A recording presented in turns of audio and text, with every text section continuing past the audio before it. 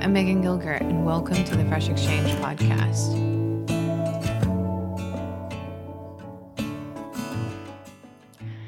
Listen, I know we don't want to hear it, but I'm going to say the word fall.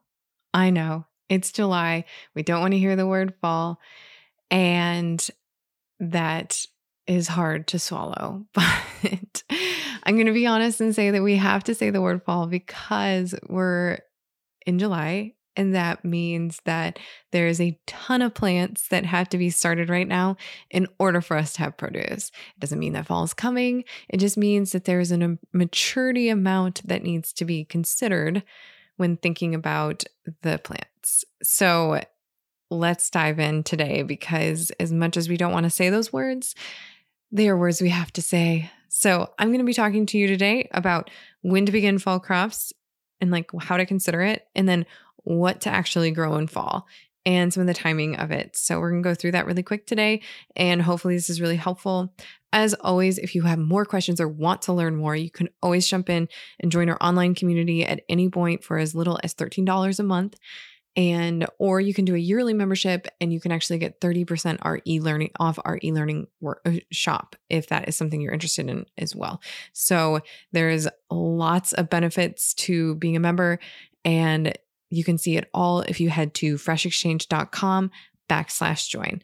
But for today, I'm just going to go over super quick some of the things you need to know. We're doing an actual class on this in our online community. So it does have benefit to join because we're going to dive deeper and be talking about it as a community, which I think is really helpful because we have people from all over the Midwest, the Northeast, even out in California, and even in the South. So there's lots of different people from all over that are talking about this very topic and how they're considering it for themselves. And they're all really cool people. I can't lie about that. So they are.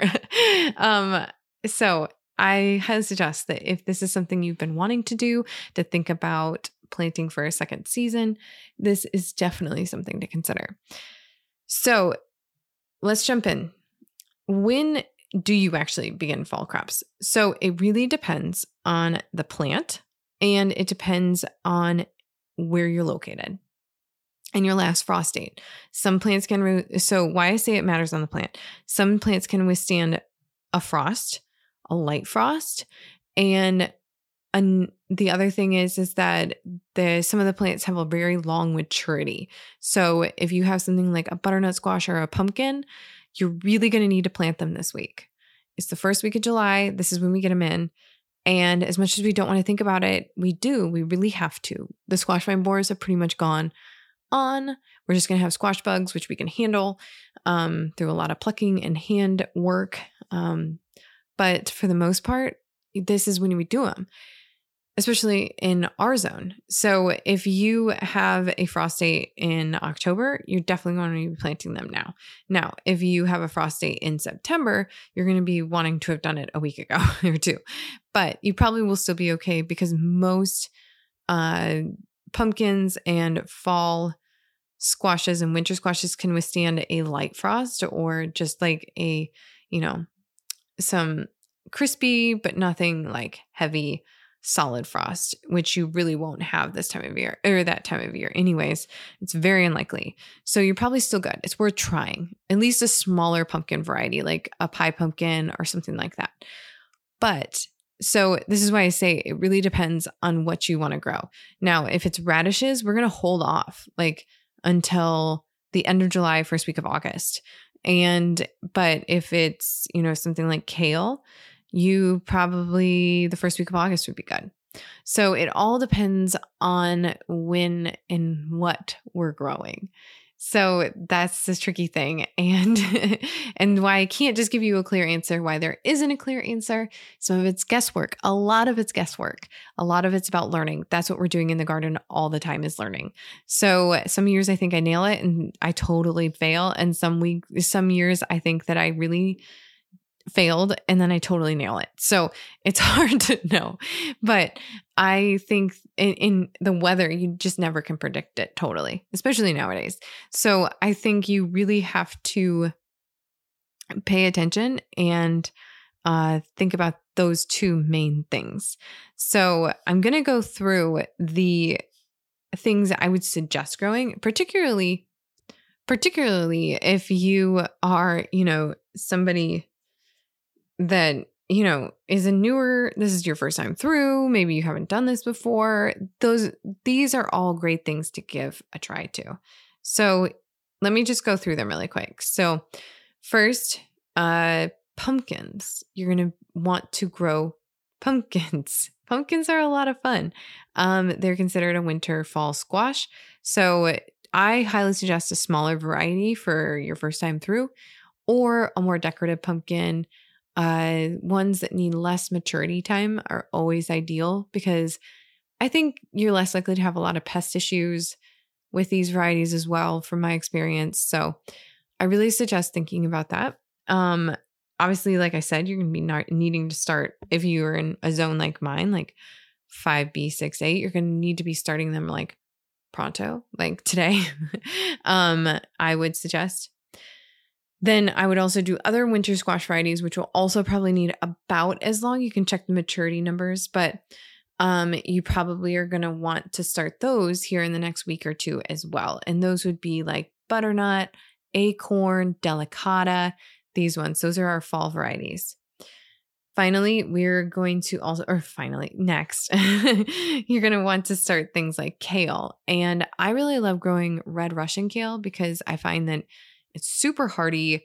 It doesn't mind if we get a random heat wave in September. Like, it does really, really well. So I really suggest that. Then radishes are another thing, but you don't want to necessarily grow the radishes that you grew in spring, like French breakfast radishes. You can. But for home gardeners, I really suggest either the classic round red radishes, or looking at something like a daikon, or a purple daikon radish, or a watermelon or red meat radish. These varieties enjoy that heat at the beginning and cool at the end, where a lot of spring radishes do best if it's cool and then warm. So I really suggest kind of rethinking your radish collection for fall versus your spring radish collection, so to speak. Once again, this leads to that, like, this is an opportunity to experience biodiversity in our diet, which is wonderful for our bodies. Next, beans. I know, I told you could succession plant them. Keep going. You can still do more green beans into the fall.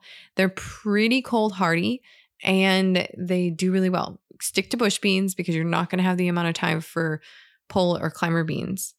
Next are carrots. Continue to seed those carrots. Carrots can keep going, but I wouldn't really seed them after the first or second week of August. They probably aren't going to get big enough to pull or harvest before then, and then they aren't usually going to do well all winter. Next is turnips. You can seed those about when you would seed more carrots at any point. You could do beets as well. So kind of those, all those root vegetables you can put in at any point right now. The beets are going to want a little cooler temps. They really don't germinate well at 80 degrees. So you could kind of wait till there's kind of a cool spell that comes through, which is usually sometime in July. Like for us, it's usually we get a week that's kind of cooler in July. So I like to seed them around then, and then they never bolt. So you can just kind of let them be there. Next is lots of herbs. There are tons of herbs that we can be seeding this time of year that will do well through the winter, or you could be putting in whole plants such as parsley, thyme, sage, and then seeding cilantro. I start doing more seeding of cilantro again after we get through the high point of heat.